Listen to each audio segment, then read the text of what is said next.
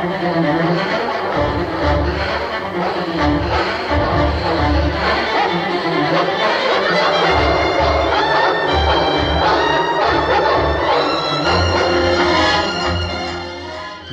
to Worth Watching Host Choice, where one of our hosts chooses a movie they love and their co-host then attempts to destroy their fondest memories. Now wait, I hear you saying, in this podcast isn't every episode a host choice by definition. I hear you, dear listener, but that's not quite how it works. We're stuck with whatever Doctor Who serves up, or for other seasons, whatever fits the theme. We're legally bound to follow the plan laid out by our corporate masters who withhold our food chits if we defy them. But once in a while, we just want to bust out and watch some beloved film that we want to revisit to see how it holds up. So we stick it to our corporate masters and just watch whatever we want. I'm your host, a man who knows the best film ever made when I see it, and is challenging my co-host to say otherwise and thereby incur my harmonica-driven psychic wrath. My co-host is Guy, a man who's never actually been convicted for luring young children into his van, but I'm just saying keep an eye on him. Hello, Guy. Hello, Ron. Have you run across any black cats lately? In the village, yeah. That's true. Could be the same cat, who knows? So, for our first episodes of Host Choice, we decided to each pick the earliest movie we could remember seeing that we wanted to revisit. For me, it was 1975's Escape to Witch Mountain. And for Guy, it was the 1976 version of King Kong. We're almost the same age, so it's not surprising we picked films released within a year of each other. Since 1975 comes before 1976, we'll start with Escape to Witch Mountain. I have very special memories of this film. First, for reasons I'll leave to you to interpret, as a young child, I loved any story about kids escaping their parents and having adventures on their own. Second, there's the context in which I saw this film.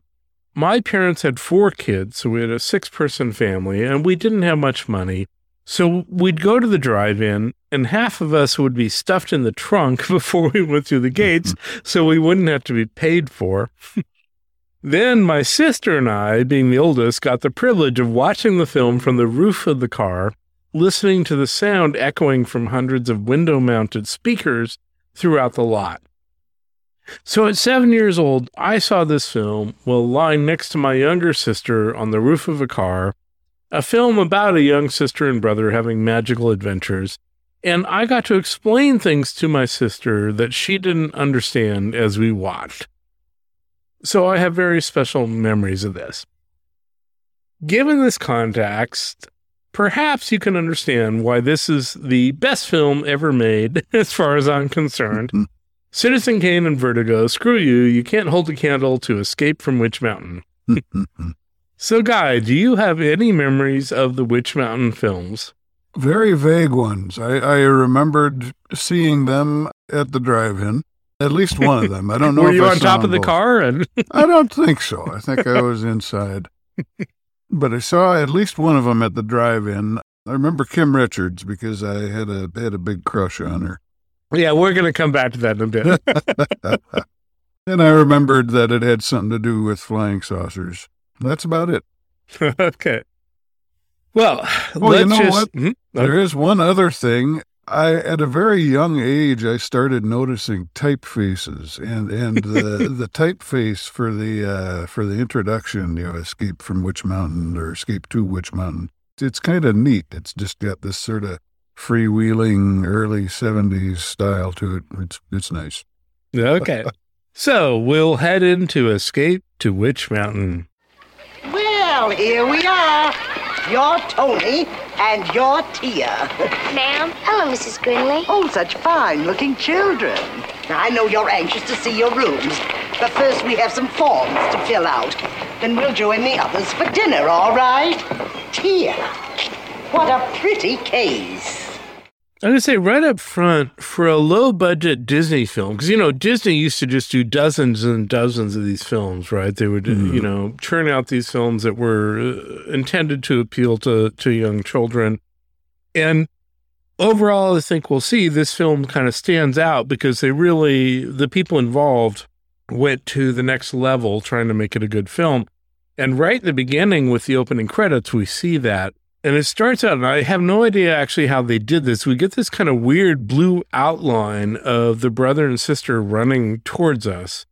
And they become blue figures as they come closer. And then we see line drawings of dogs that are chasing them, and it's a very stylized thing. Yeah, if I remember right, the brother and sister, they're silhouettes, but they're filled in with camera view of something or other. Yeah, it's really interesting. And then we see stylized paintings of locations that we're going to see later in the film behind them, and it's very evocative.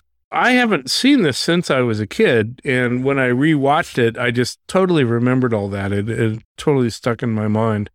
I had two minor complaints about the about the animated dogs. First, because they had a pretty low frame rate, and it seemed like they were reusing them an awful lot in the opening credits. So you're being strict, okay? Yeah. So here's my response, Guy. You've admitted to me in private correspondence that you've had inappropriate thoughts about Kim Richards, who plays the girl Tia in this. So can you expand on that for all of our subscribers and any law enforcement officers who may be listening to our podcast?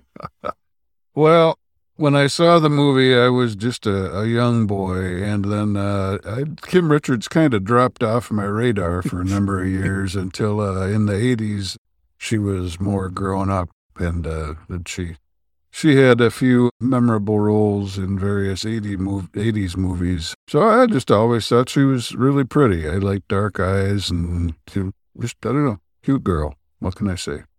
Okay, well, we'll try not to hold it against you. So we start out in a van that is driving to an orphanage. And right away, you can kind of see the director was trying to do a little extra work because the camera is mounted beside the van. So we're seeing the van drive in to the orphanage. And it's just a camera angle that's a little unusual and kind of indicates right up front that the director wants to do something a little extra special. There's an older woman who runs this orphanage, and she comes out to meet them, and she comments on Tia's pretty case, which is this kind of like large pencil case she's carrying on her arm that has two big stars on it. And I'm sure this won't become important later. So since they're new to the orphanage, Tony and Tia need to fill out some forms. And while they're filling out the forms, they meet a redheaded kid who's also filling out forms. And it turns out he's going to be their antagonist at the orphanage. He's a jerk right off the bat. So when his pen runs out of ink, they offer him their pen and give it to him. And he's like, wait, this is, I lost this pen earlier. You stole it from me. So right from the beginning, he's accusing them of things that is ridiculous. Yeah. Then they have a conversation with the old woman, and it turns out that Tony and Tia's adopted parents died, which is why they're here at the orphanage. Tia has vague memories that we see many times throughout the film of their parents, but only during this disaster where they seem to be drowning. They're in the water. It's very vague, and, you can't quite see what's going on, but she keeps coming back to this memory of their parents. Yeah. A little bit later, they're playing baseball at the orphanage, and the redheaded kid hits a big run. Tony runs for the ball, and he goes into some bushes. And then Tia, and she does this thing she does whenever she's doing magic. She sort of holds her head, and she causes Tony, her brother, to lift 20 feet into the air so he can catch the ball, which, let's be honest, is very unfair.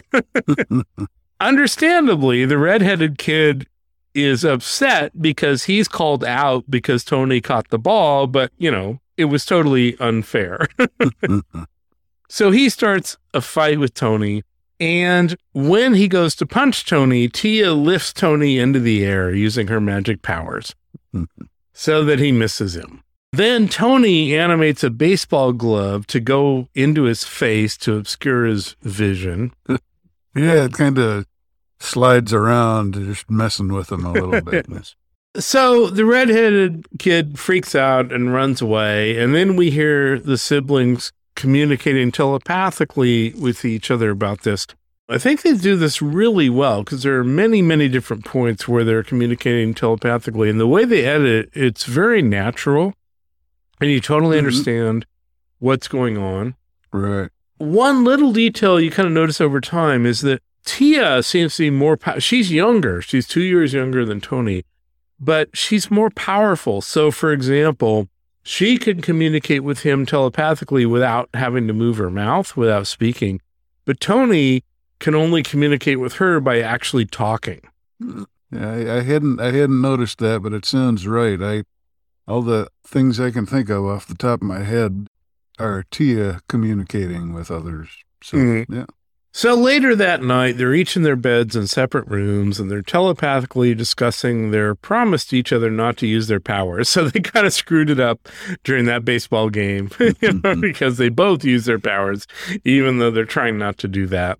And the reason they're trying to avoid it is in their past, they found that when they used their powers, other kids tended to think they were freaks for some reason.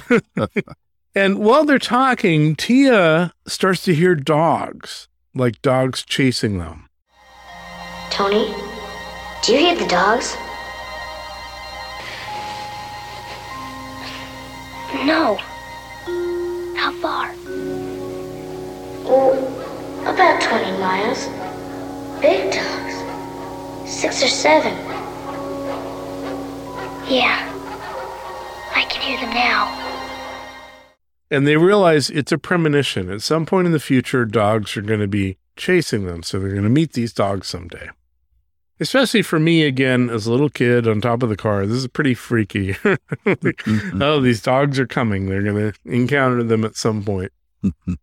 And the next day, so they're waiting to go on a field trip. They're all going to get on a bus. And the redheaded kid steals Tia's star case that she always carries with her. And he challenges Tony to another fight. Before they can fight, a nearby black cat hisses and knocks the star case out of the redheaded kid's hand. So this black cat seems to know what's going on. And then the cat goes onto a branch in a tree, and there's a really bad special effect where they just reverse the film forward and backward to make the cat blink. Yeah, you'd think it wouldn't be that difficult to get footage of a blinking cat. Yeah. But, no. And so because it blinked, Tony and Tia now call the cat Winky, based on a bad special effect.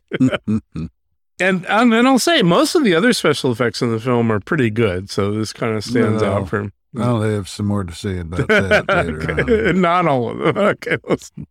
So their field trip turns out to be to see the Disney movie Snow White and the Seven Dwarfs. And I'm sure the fact that Disney produced this film has nothing to do with the fact that that's the movie they were seeing. Yeah. If you're going to use product placement, may as well be your own product. Yeah. So when they get out of the movie, Tia looks across the street and she sees a limousine. And she tells her brother Tony that something bad is going to happen to the limousine. And she says, there's a man, he mustn't get into that car. There he is. And who she points out, and this just totally cracked me up, it's Donald Pleasance. Now, if you don't know who Donald Pleasance is, well, if you've ever seen John Carpenter's Escape from New York, he was the president. He's this bald guy, very distinctive, really interesting actor. Oh. And he is playing a role of Duranian. I mainly remember him from Halloween because he was the wise old doctor in that. Yeah, he was like a psychologist or something, right? Or psychiatrist in that one, who tells the kid not to go into the building. So Tony and Tia approach Duranian and tell him, please do not get into this car. Something is going to happen. And, this is really weird because here's an adult and here are two kids coming up and saying this very strange thing. But he decides to take them seriously, and he tells his driver, you know what, I'm going to take a walk. And so he leaves, and just a few seconds later, a tow truck goes out of control and smashes into the car that he would have been sitting in. And suddenly, Duranian becomes very interested in these children. Now we switch to what I'll call the evil guy's compound. I think it's called Xanthus, if I remember. Yes, Xanthus. And I looked it up, and there's like a Greek word for that that it represents. So the evil guy is Ray Milland, who, I don't know what all he's been in, but he's a totally memorable, someone you would recognize, kind of an older guy who's played all sorts of roles. And he's playing Aristotle Bolt, and he's listening to several soothsayers who are predicting his future, and they're saying something is about to happen. But he's not impressed with his soothsayers because so far their predictions haven't added 1 cent to his fortune. And I saw a movie just a few weeks ago, first one I've seen in the theater for a long time. It was called Nightmare Alley, and it's a remake of an old film noir. I enjoyed it a lot, but in it, there's a rich man who is trying to find people with genuine psychic powers to help him, with his, he's not so much trying to make money as trying to resolve some other past history of his own. Anyway, it kind of reminded me of that. It's a similar kind of setup. So meanwhile, Duranian shows up at the school playground, and he finds Tony and Tia, and he thanks them for saving his life. And he says he supposes this kind of thing happens with them all the time, them knowing about things before they happen. So, very quickly he's kind of cottoned on to their powers. And before they have to answer, the lunch bell rings and they run off. They seemed kind of eager to run off, I thought. Yeah, they didn't want to talk to him. But Duranian finds the red-haired kid and asks him about them. And, of course, he's happy to tell them everything he knows. Gives them their names, etc. And then we have this switch, and it's, to me, again, I remember this from when I was a kid watching this, very dramatic, where we hear this harmonica music, and we don't know what it's about. And then we see this marker on a mirror, and it's drawing a building, and the building is the building of the evil guy we saw earlier. So it's very striking because you're just hearing this harmonica music and the marker, on its own drawing this building on the mirror. Yeah, it's pretty good. It's I'm guessing it's done with a magnet behind the mirror, but I'm not sure. It's a good effect, though. And Tia, his sister, comes in, and she shows Tony that when the redheaded kid was screwing with them and Winky jumped up and did everything, her star case got messed up. It got knocked to the ground, it got messed up. And it turns out that inside her star case, there's a map to somewhere, and they don't know what this is about, but the map mentions both Stony Creek and Misty Valley. Yeah, the case has, there's like a front plate screwed on, and the screws came loose, so it's just hanging by one of them. And, it slid aside and revealed the map right underneath it. So they decide that when they can figure out where this map leads, they're going to go there. And they also realize while they're talking that the mansion that Tony has been drawing with his harmonica is a place that they're going to be going to, because Tony is only capable of drawing things that they've been at or that they're going to be at. And while they're talking about this, they hear the eerie barking of dogs. And now we switch to the evil guy's mansion, and Duranian is reporting to Bolt, the evil guy. And he said he's interviewed all sorts of people from the village where Tony and Tia were staying, and lots of people have stories of strange coincidences involving these kids. Bolt is very skeptical, and he tells Duranian if he's wrong about Tony and Tia, he's through with Bolt. Bolt will fire him, or, who knows, maybe do more. And he tells Duranian to bring the children to him so he can evaluate them. And he tells Duranian to make this work, look, become their legal uncle. Forge whatever documents you need, do whatever you have to so that you're technically their relative, and then you can bring them here. We switch to the school, and the old woman decides that the documentation provided by Duranian proves that he has custody of these children, that he's their uncle. So he's going to take them away, and Tia asks, can I bring Winky, the cat? He's very smart, and he knows how to deal with dogs. And now we have an interesting little thing, because Duranian says to her, did I mention dogs?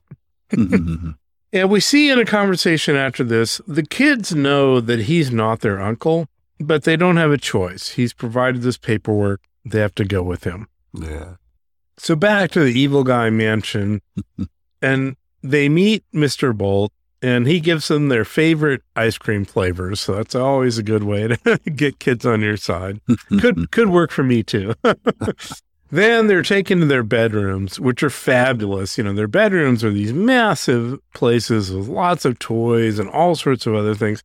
Not only toys, but they have these different stages. So there's like a stage for puppets and a soda fountain. And they've even provided an area for Winky. So there's like a whole cat tree, etc. Yeah. So everything is perfect. But they find out there are no neighbors and no other kids that they can interact with. So they're going to be stuck here on their own, no one else they can talk to. Yeah, they look out the window and there's just ocean outside. Yeah. And Duranian says, everything you see is owned by Mr. Bolt. So I could be wrong, but I think they got the name Duranian from the word deranged. That would be my guess. But I could be wrong. It could be. The next morning, they're getting training riding horses. So, you know, it's the kind of cool thing they get to do.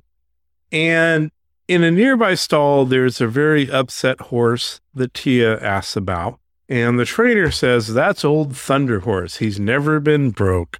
Tia approaches Thunder Horse and communicates with him telepathically. And she calms him down. And he ends up actually bowing down to her and she mounts him. So this is a shock to the trainer. But Duranian is standing nearby and he sees what she's done, and it's another confirmation of these kids' abilities. Right. Later, it's raining outside, so they can't go out. The kids are bored, sitting in the room. So Tony takes out his harmonica to do some magic. And they actually talk about the fact that there's a difference between the two of them. Again, Tia is younger, but she doesn't need a harmonica to do magic. She just does it on her own, where Tony has to use the harmonica. And I think it works really well. It's really compelling. And he animates the puppets on their little stage that has been provided to them. And we see multiple minutes of the puppets dancing around, all sorts of different puppets.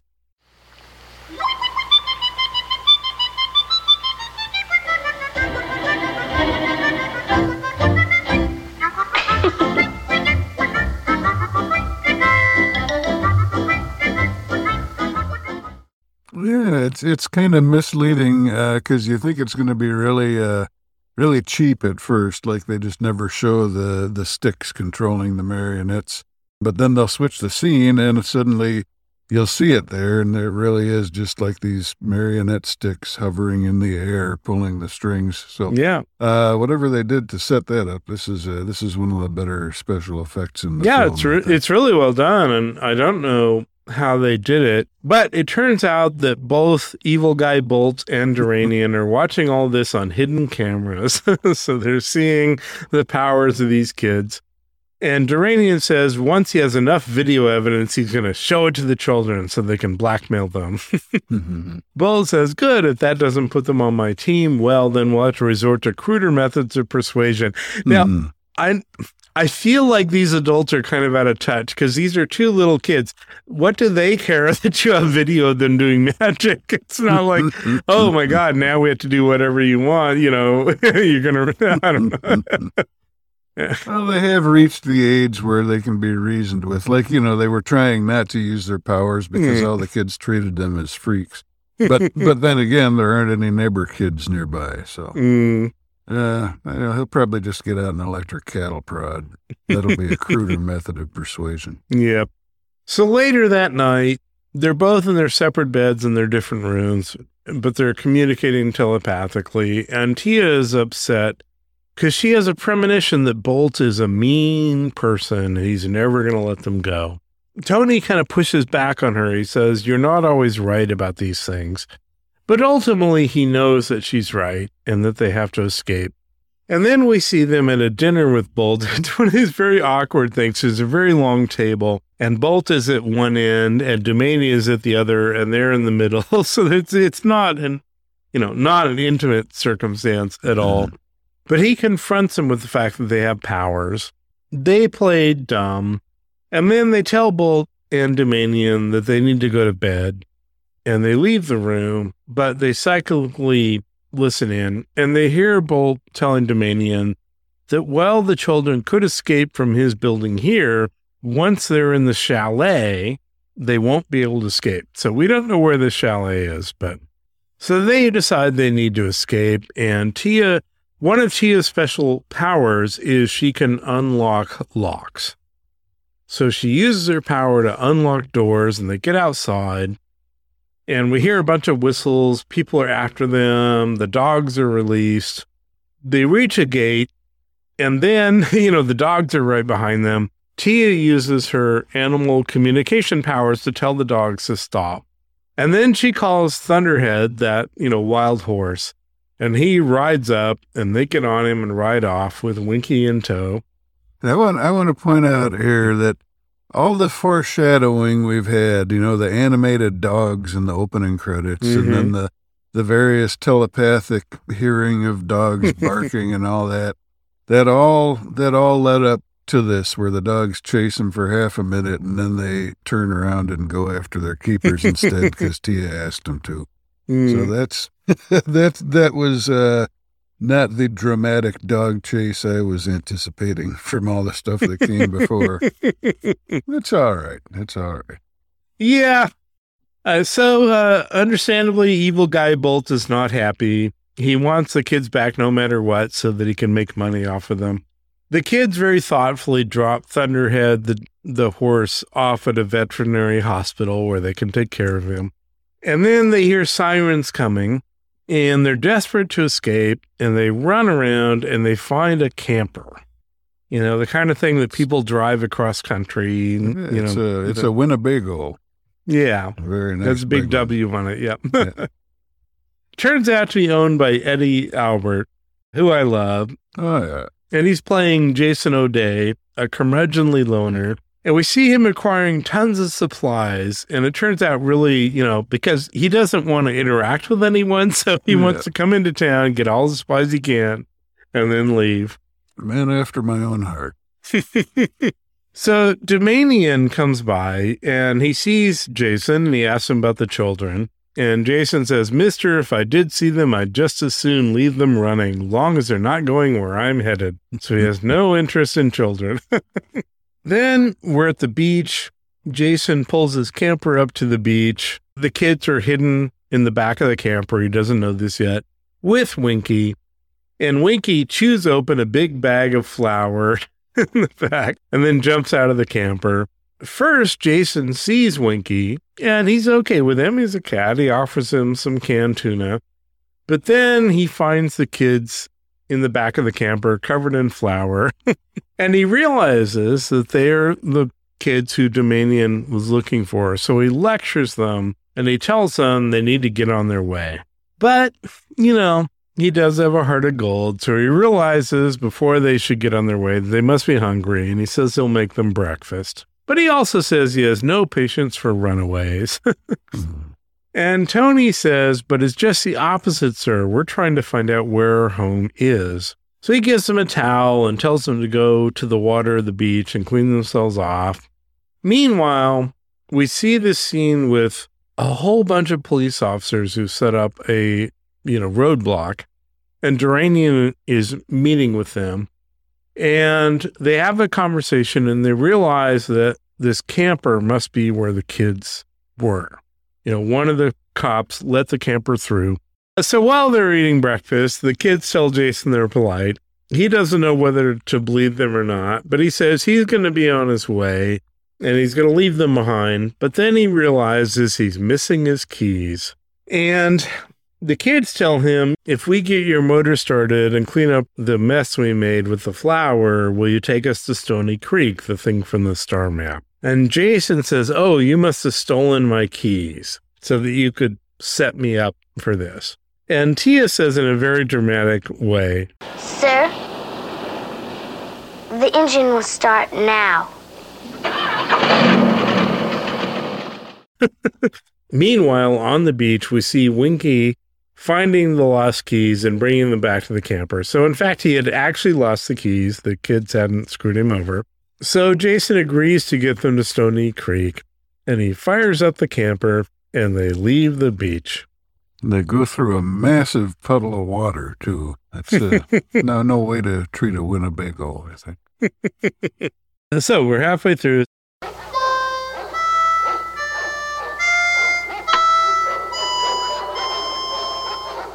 After leaving the beach, O'Day takes the Winnebago to the local gas station. He goes across the street to get a few groceries. The gas station attendant is filling the camper, and he's nosy. He's looking through the camper windows. It's one of those guys where I don't know his name, but I'm sure I've seen him in a whole bunch of things. Yeah. Yeah, he does look kind of familiar. Probably a character actor of some kind.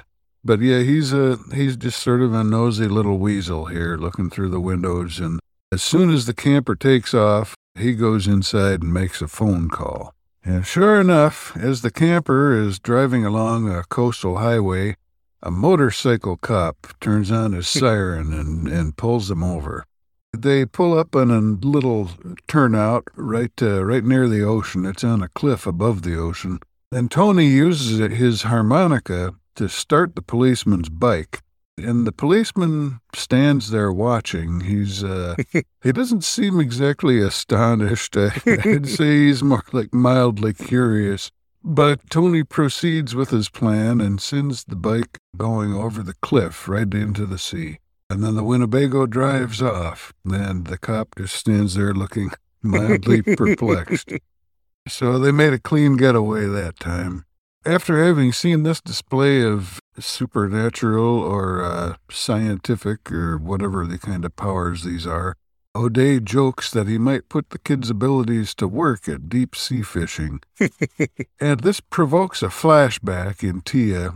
She's been having these visions of that night when they were among the flotsam and jetsam in the water. And this time she gets the additional bit of information that there was a fishing trawler involved somehow. And they mention that their foster family also had a fishing trawler, and I don't think it's ever said explicitly, but I get the impression that the family that rescued them in this trawler ended up being the family that brought them into their home. But anyway, she just remembers now that the fishing trawler was involved. Then we switch to the evening, and the camper has gotten into a cozy little park by a river. They're sitting at a picnic table, O'Day and the kids, having a little supper, and they show O'Day the star case that Tia carries around, and they show him the map that was recently revealed. She says she remembers there was some kind of accident. She's vague on a lot of the details, but the star case was with her at the accident. O'Day speculates that the map was hidden to await the kids getting old enough to do something about it. And he has a moment where he kind of looks fondly at the kids, and he says, "I wonder how I'd handle you kids if you were mine." Well, maybe that's why I never married, huh? Right away, the kids contradict him. They say that he was married. They go into some detail about the house he lived in, and they mention that his wife died only a few months after the marriage. And they even know, I think it might be Tony who knows this, that O'Day had taken an oath never to give his love to anyone else, a wife or otherwise. And this is kind of freaky because he is seeing these kids delving into his deepest thoughts and secrets, Yeah. So it's very disturbing, yeah. Oh, yeah. And he's irritable after they've said that. They call him O'Day again, and he says, "The name's Jason. If you know so dang much about me, you might as well use it." So from this point on, we can call him Jason or O'Day. He's upset and disturbed, but he can't stay mad at the kids. He glares at them for a few moments, and then he kind of warms up and smiles. And he says they're going to get some sleep in the camper, and they're going to leave the park here before dawn. Meanwhile, Duranian, he has a car phone, which for 1975 must be pretty darn expensive. He's talking to the Longview sheriff, and the sheriff has been offered $1,000 to catch these kids. And he's very impressed by that $1,000. Oh, yeah. Yeah, that's a princely sum there. Mhm. So he's all eager to go out and catch some kids. Duranian, as he's being driven by the chauffeur, he spots the camper. It's just close enough to the road that it can be seen from the road. And so he has the chauffeur pull him to the little park down there. Unfortunately, Jason and Winky are unable to sleep, and Winky hears the footsteps of them approaching. He jumps out the camper window and climbs up a tree. Then, when the chauffeur gets close enough, he's walking side by side with Duranian. The cat, Winky, jumps down howling, and he knocks the gun from the chauffeur's hands. And I gotta say, I'm not sure in history any cat has actually extended themselves like this. Well, he's got that psychic bond going on. But the howl wakes up the kids, and they're out of the bed like a shot. And Tia assesses the situation pretty quickly, and the gun is still lying on the ground where the cat knocked it down. She levitates the gun, and just to show that she means business, she cocks the hammer, too, and it's pointed right at the chauffeur. So the chauffeur and Duranian are standing there side by side, afraid to do anything because there's a cocked gun pointed at them. Jason drives off with the camper, and as soon as they're out of range, the gun falls to the ground.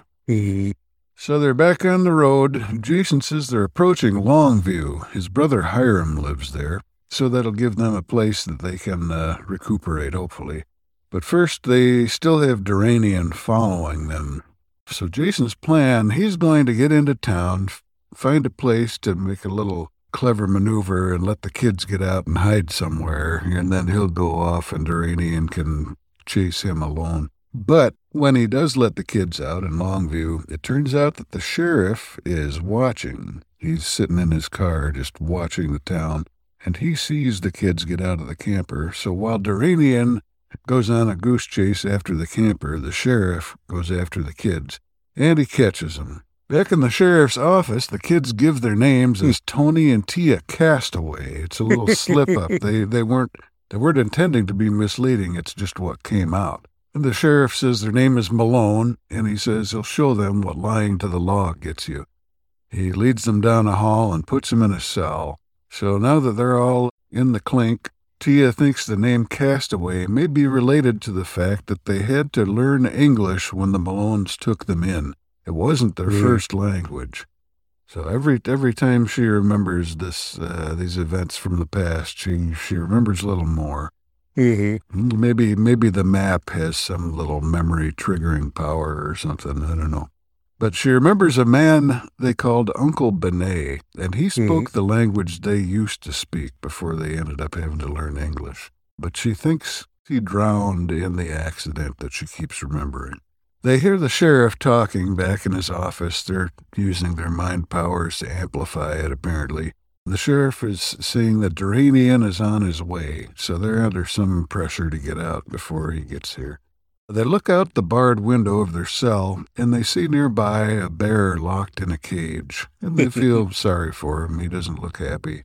Tia levitates Tony's harmonica from the sheriff's office all the way down the hallway through the bars of the cell, and then she uses her mind to unlock the cell door. So they get out, and they sneak down the hall, and now they're just outside the sheriff's office.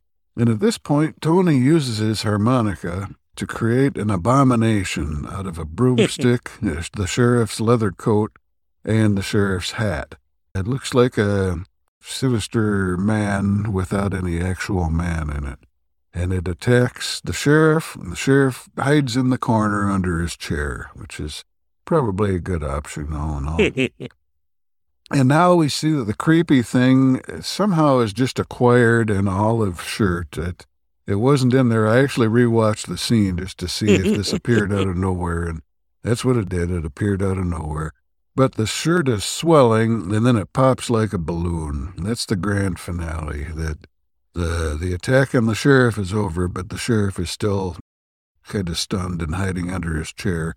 And Tony grabs the star case and leaves. Outside, he sees that Tia is using her lockpicking skills to release the bear from its cage. And this is something that's completely irrelevant. I just liked it. There's an appliance repair shop. They have a big old Zenith sign, which I just like the sign. I used to see them all the time when I was a kid. Now the Zenith is not around much anymore that I've seen. Anyway, the bear follows the kids into the woods. It's peaceful and apparently grateful for their help. The sheriff, meanwhile, has gathered a crowd of gun-toting locals outside the courthouse. And he tells this crowd that he's convinced that the kids are witches because these are Californians and they're a backward, superstitious lot. The plan is to stop the kids before they get to Witch Mountain. And then Duranian's car pulls up. Maybe it's just the way this is filmed, but it looks like the chauffeur is really being heedless here. It looks like he nearly runs over some of the people in the search party. The sheriff says the kids got away, but we know what they are. Evil itself.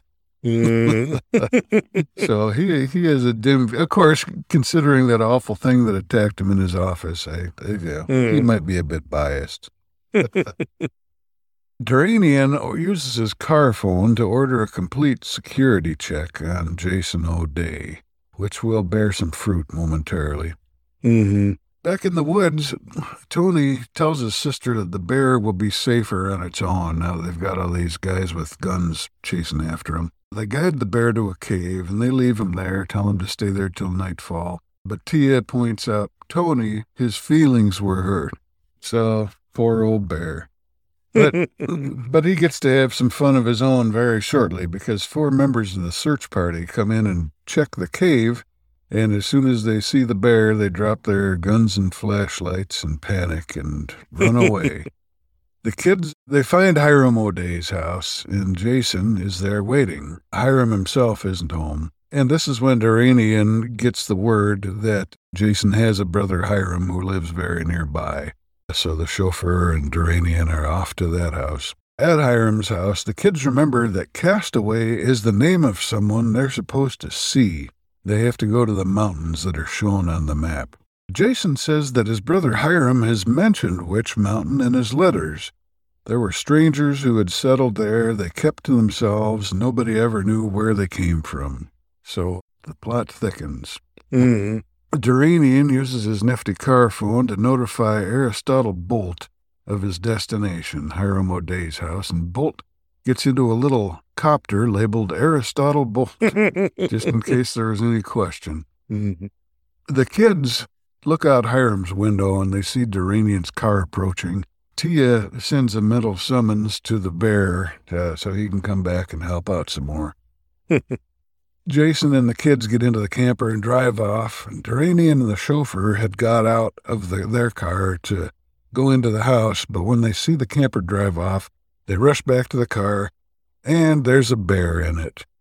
So neither of them is especially inclined to tussle with the bear, so they just sort of stand there haplessly for a while. On the road, Tia has more recollections. She remembers that a lot of people died arriving on ships from a place that isn't there anymore. This is also where the final puzzle piece falls into place, I guess, because Tony says that the 2 stars on the cover of the star case are because our world had 2 suns. He doesn't say it that melodramatically, but that's what he says. So it turns out that the kids are illegal aliens.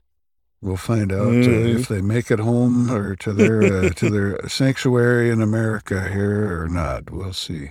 Bolt, meanwhile, flies over Hiram's house and he sees the bear in the car. The bear somehow opens the door and gets out. It wanders off, so that frees up Duranian and the chauffeur to get in the car. They'll go south and Bolt will go north, and they'll see what there is to see. The camper arrives in the town of Stony Creek. It pulls up to a hotel right next to a smaller building labeled Misty Valley Cooperative, and they recognize that name from the map. So they head in. The door's unlocked. It's a nice, clean, wood-paneled office. There's nobody in it right now, though, so they decide to wait. Duranian on the highway catches up with some of the search party, He lets them know the reward is now $5,000. But there's a catch. The kids have to be alive. That's always annoying. Yeah. Easier if we could just kill them. Definitely. But he doesn't care what happens to the old man. So there's that anyway. And the search party suggests that there's a nearby town of Stony Creek that could be worth looking at. So everybody heads down there. Jason and the kids have been waiting in the office of Misty Valley Cooperative, but no one has showed up yet. As Jason points out, it's an awful long time to be away for a lunch break. Tony remembers there was something to do with the phone book. So he looks in the handy phone book and he finds a number and dials it. The phone's answered by Misty Valley Cooperative, which is kind of amusing because they're theoretically in the office of the Misty Valley Cooperative. Tony says, "I was calling the Castaway family," and the voice interrupts him. It says, "It's all right. Were you looking for Mr. Castaway?" Tony answers affirmatively. Just then Duranian's car pulls into the parking lot. Voice on the phone asks if this is Tony and if Tia is with him. And when Tony says yes, the voice says, "Thank the blessed stars. We've been searching for you for years." The voice says the kids are to go out the back door and go to the camper. As they approach the camper, they get a mental telepathy message from the same voice. It says, "Make sure Duranian doesn't lose you." Mr. Castaway has a plan to discourage Duranian from ever pursuing the kids again. And then the camper comes out of hiding and the chase is on. It's the camper in the lead with Duranian right behind. I don't know if we mentioned Duranian's car, but it's nice looking. It's like this black two-door. It's real long. I'm thinking it might be a Mercury or a Ford, but it's just a very nice, long, sleek-looking car. Pretty neat. Behind Duranian, there's 2 carloads of hunters. Actually, one's in a car and one's in more of a Bronco-type vehicle. All these people are all chasing each other along the highway and then on a winding back road. Duranian calls Aristotle Bolt so that he can get on all the fun also. On this winding back road, Tony uses his harmonica to lift a giant sack of flour out of the cupboard in the camper, and he also uses the harmonica to open a camper window for the sack of flour to fly out of. And this is an unusually bad special effect, I think, because the windows in the camper, they're using like a green screen to show us passing hills, the camper driving by. But when that window opens, the green screen effect on that one window is no longer there, and we just see pitch blackness outside of it. It's just kind of abrupt and really not great. But the flour sack is out of the camper and flying now, and it hits the windshield of one of the search party cars, which bumps off the road and down a hill, and it ends up propped up against a tree at a pretty unlikely angle. And nobody's hurt, but the car has seen better days. Bolt's helicopter is on the scene now. It gets in close. It's flying right along the roadside. Bolt sees a road up ahead, a side road, and he contacts Duranian, tells him to take that side road. That'll let him get ahead of the camper and cut it off. And the trick works. Duranian does end up blocking the road, but the camper, the brakes don't seem to work when Jason tries to apply them. Fortunately, however, the camper just flies over Duranian's car and soars into the sky. This distracts the remaining carload of hunters, and they drive into a lake. So Tony explains to Jason that this is called levitation. The kids aren't doing it. This is too powerful for their powers. This is probably the voice they spoke to on the phone. Aristotle Bolt is up in his chopper still, and he does not just a double take, but a triple take, because he now notices there's a flying Winnebago right next to the copter. Good reason to look twice or 3 times even. They all fly into a big cloud in a very, very unconvincing special effect. It's just it almost looks like one of those Monty Python animations from the Holy Grail. Sort of this big cloud descends from the top of the screen. But anyway, they fly into the big cloud, and when they emerge, it seems that the Winnebago is upside down. But after a moment, Bolt realizes it's his helicopter that's upside down. which probably isn't a good position for a helicopter to be in generally. In fact, the rotor probably should be pulling the copter towards the ground pretty quickly, but the levitation's got it under control, apparently. So it's all good. The camper lands with a pretty subpar green screen effect. Then the voice says, the telepathic voice, Mr. Castaway, presumably, he says that Jason and the kids should get out here and wait. They've landed in the middle of a big field amongst some rolling hills off the road. The kids decide that this is a good moment to give Winky to Jason. Apparently where they're going, they don't need cats. So Jason is now the proud owner of a new cat. And he says, I'd like to plan on remembering you two as if you were my kids, the kids I never had. And just then a man emerges from the tree line nearby. He's got a pale blue shirt and blue jeans almost matching. And this is Uncle Benet. He explains to the kids that he didn't drown. He says, now if you know exactly what to say to a shark, he can be very accommodating. Uncle Benet praises Jason for his help, and he mentions there are more survivors, all with cases and maps, but only Tony and Tia have found their way back. And Jason says he'll keep an eye out for more. This could just be my imagination at work, but it seems to me that this might have been a setup for a possible TV series. Every week Jason hunts down a new survivor of the wrecks. Durrani and Bolt approach finally. Durrani in his black car driving over the hills, and Bolt in his upside-down chopper. And the chopper comes down towards Earth, still upside down, and you get some reaction shots of the people nearby. They're all pretty apprehensive because when a helicopter's blades hit something, it's generally a bad deal. It doesn't work the way that it works in video games usually, where they just scrape against things and shoot off sparks. It's usually a bit more dramatic than that. But the levitation is doing its work again, and the copter just lands peacefully on its blades and slowly rotates around, upside down. Durrani helps Bolt out of the chopper, and they're on the scene just in time to see a flying saucer emerge from the trees. It's a pretty good looking for a flying saucer. I've always been more partial to the less saucer-shaped spaceships, but it's pretty good. And it's got this blue glowing light underneath it that I think is one of the things I remember from the movie, from seeing it originally. But we see a little window in the side of the saucer that the kids are waving from, and Uncle Benet. They're waving to Jason. Then the window goes opaque, and the saucer flies off over the hills.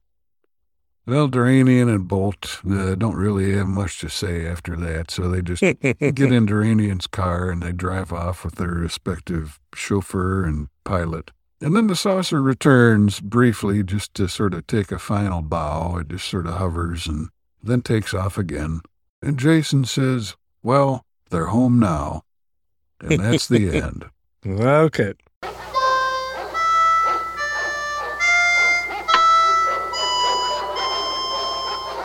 So, well, story-wise, I think an interesting thing about this story is that usually the template for action stories is that you are going to be challenged several times and have to overcome challenges. And they do overcome challenges, but there's no point here where they're ever in actual danger, right? They can always use their magic and overcome it. And on the one hand, I would say that's a weakness. That's not the normal approach for a movie.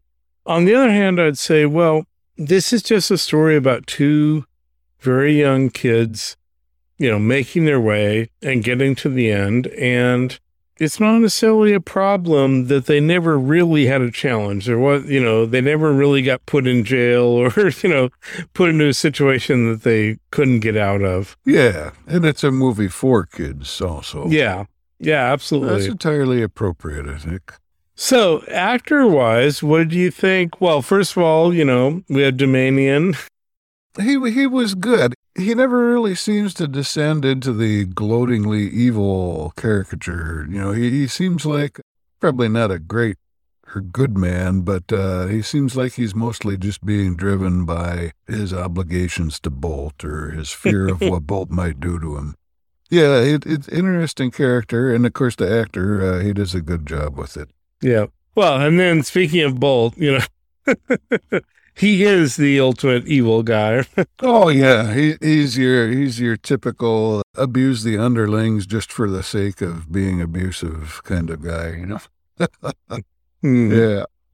So yeah, the actor was fun though. And you said Ray Milland. I'm trying to think where.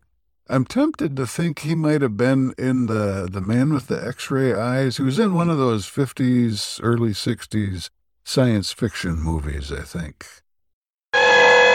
August 14th. Notes on experiment designated X. Experimental subject, myself, James Xavier. X, the most fantastic experiment you have ever taken part in, presents Ray Milland in his most challenging role since his Academy Award-winning Lost Weekend. X, the man with the X-ray eyes. Are you all right? It's like a splitting of the world. More light than I've ever seen. Filled with light. X, the man with the X-ray eyes, tries to help the most desperate in our society and enjoys all the delights of secretly studying sexology. So, what do you think of the kids? I mean, my take on the kids, and I think the reason this worked is that for being very young actors, they were very natural. Nothing to me felt wrong or out of place, like these were really good actors for young kids. Yeah, I thought they were good. And it was interesting. There were a couple spots where they said things differently than a lot of people nowadays would. And I think it's partly because of just, 1975, people use language differently now than they did 50 years ago, more or less. Like there are a couple times when Tia says something like, they mustn't do this, or that's not really a phrase that people use a lot these days, at least not the crowd that I run with. I thought it was kind of charming, but yeah, they're just they come across as clever and good-natured kids and very believable. I don't recall any lines that they had where I was just thinking, you didn't sell that one, kid. Yeah. They're pretty good. Okay, so you already know my opinion, but is this worth watching for a modern audience?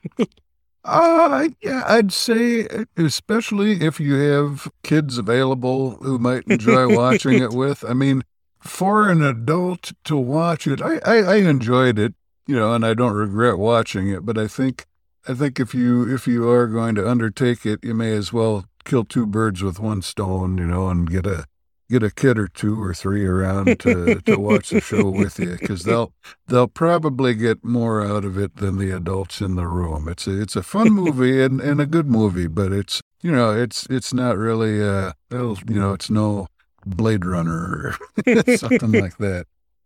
Okay, well, I'm going to stick with best film ever made. Fair enough. Seems like a balanced, reasonable opinion there. Yeah, exactly. Okay, well, next time out, we'll check King Kong 1976, see how it stands up to the other King Kongs. Yeah, very good. Okay, we'll see you soon. All right. Well, they're home now.